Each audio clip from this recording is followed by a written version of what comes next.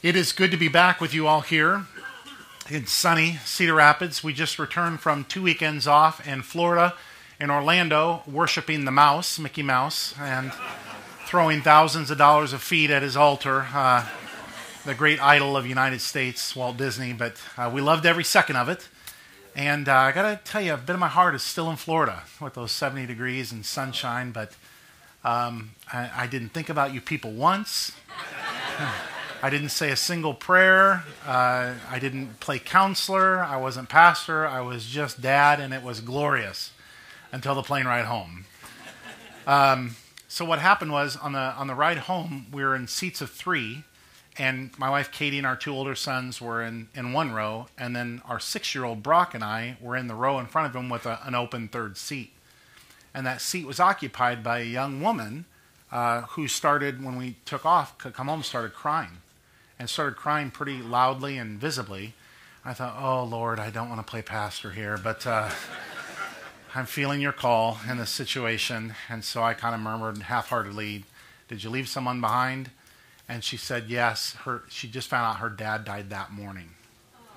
And she had went down to visit him and to kind of reconcile with him and was able to do that in Florida. And now is heading home to Iowa and just got word before she got on that he had passed and didn't belong to a church and all this stuff. And I thought, oh, I just don't want to be a counselor right now. I not that I didn't want to, I wasn't in the mode. I wasn't ready or prepared. I haven't been working, and I thought I would be inadequate.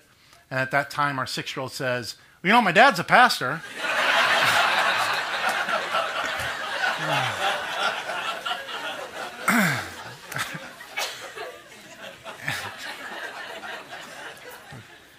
And I asked Brock if I could share this story and Katie, and they said that's fine. They don't like to share a lot of family stories, but this seems kind of apropos to today's gospel, so how God uses all of it.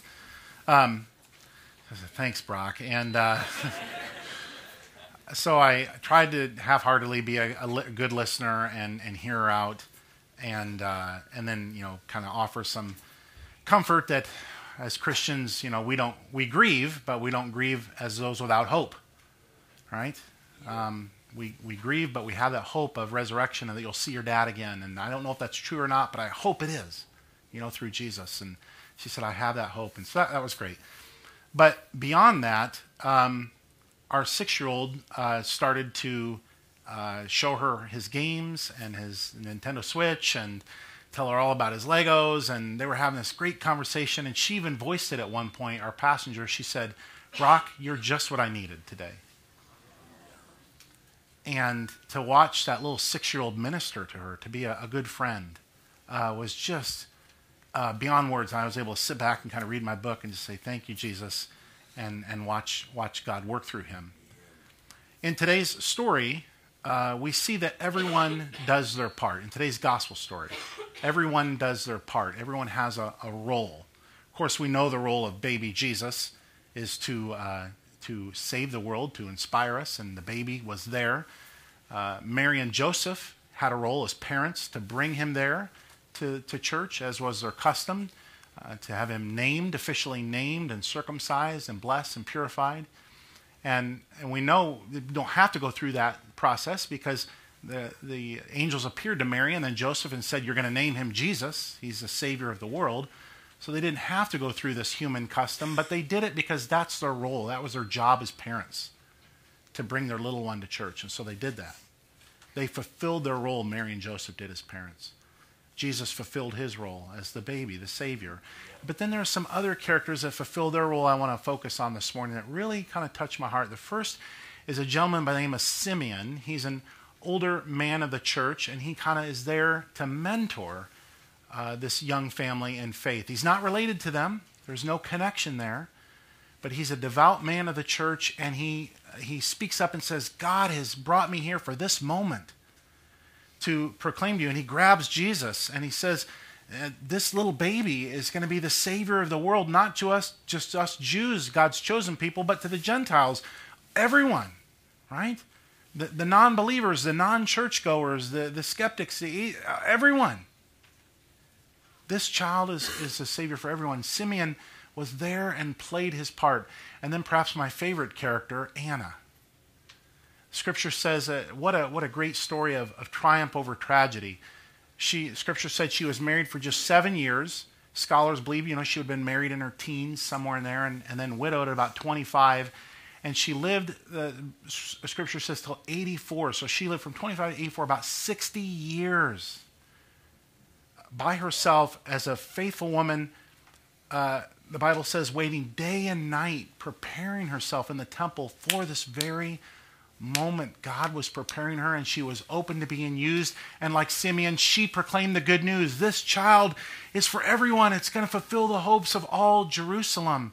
This beautiful older woman, Anna, Simeon, this man of faith, the parents, Mary and Joseph, the baby, everyone's playing their part. Do you see that? Say yes. Yes. Everyone's doing their role, and it takes us all, and we can all have a place and role in this Christian life, from a baby, yes, a baby, all the way up to an elder. Just last night, we baptized a child here who was 1 year old, and was beautiful, had a great baptism. We had about 30 people here, was not a member of the church, had just heard about our church, grew up in the Lutheran church, and there was people from Texas and Minnesota and Mississippi, and after the service they came up to me and said, Pastor, your church is amazing. Thank you for opening this to us and this experience. And I'm telling you, friends, that little baby was preaching a sermon last night to that family and to us. Here he was, not a member, not yet a Christian, right? But preaching to us. God used that baby all the way up to Don Johnson, our eldest member, who's here today. Don, you're going to have a birthday, and it's next month, and you're going to be 104.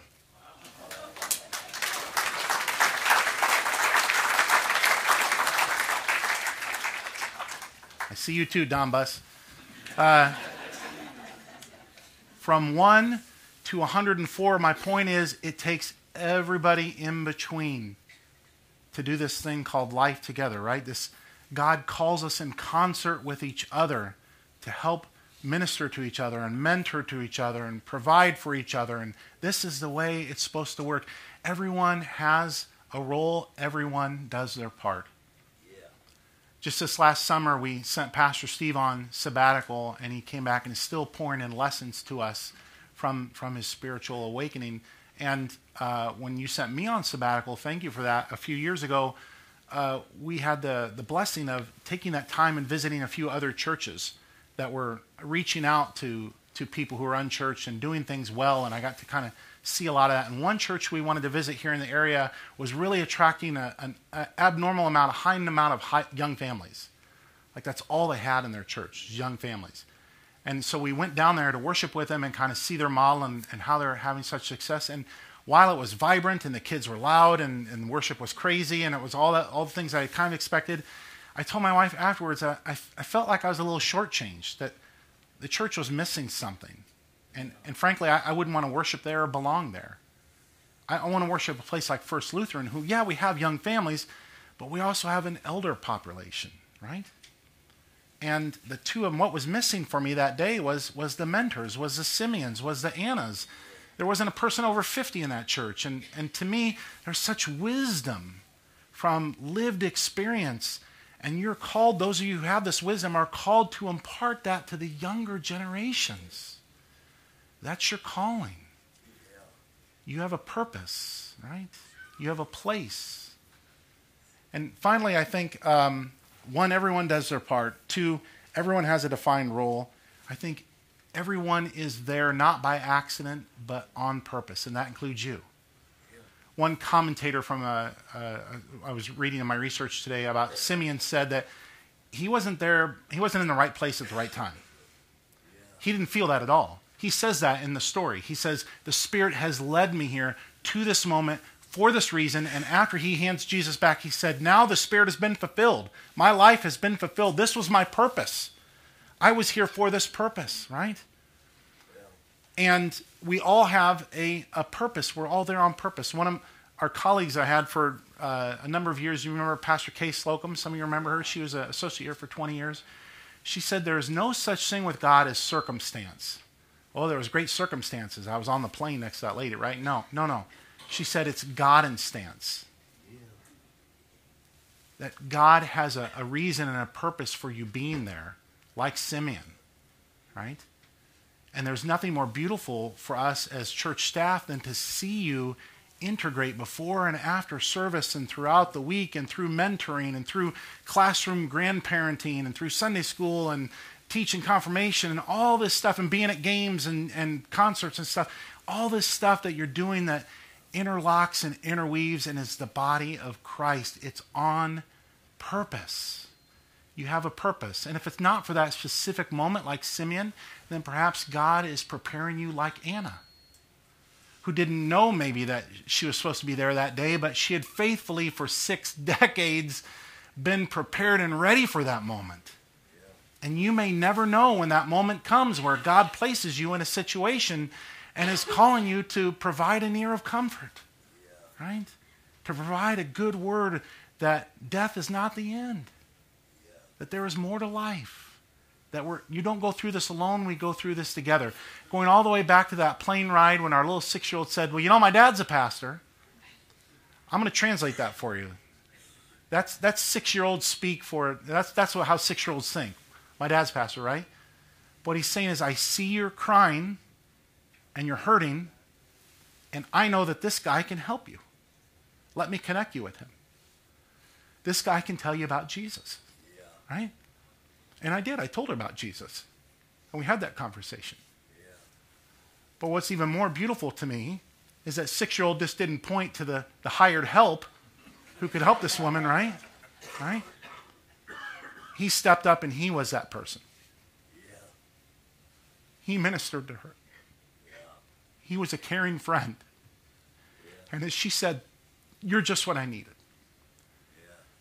Friends, maybe you are just what somebody else needs. Today, this afternoon, at a Super Bowl party, or this week at work, or at school, or maybe a little later this month. Maybe God is preparing you something for later this year. I just would ask and pray that you're open to that moment and realize that God can use you, whether you're a 1-year-old or 104 or anything in between. Amen.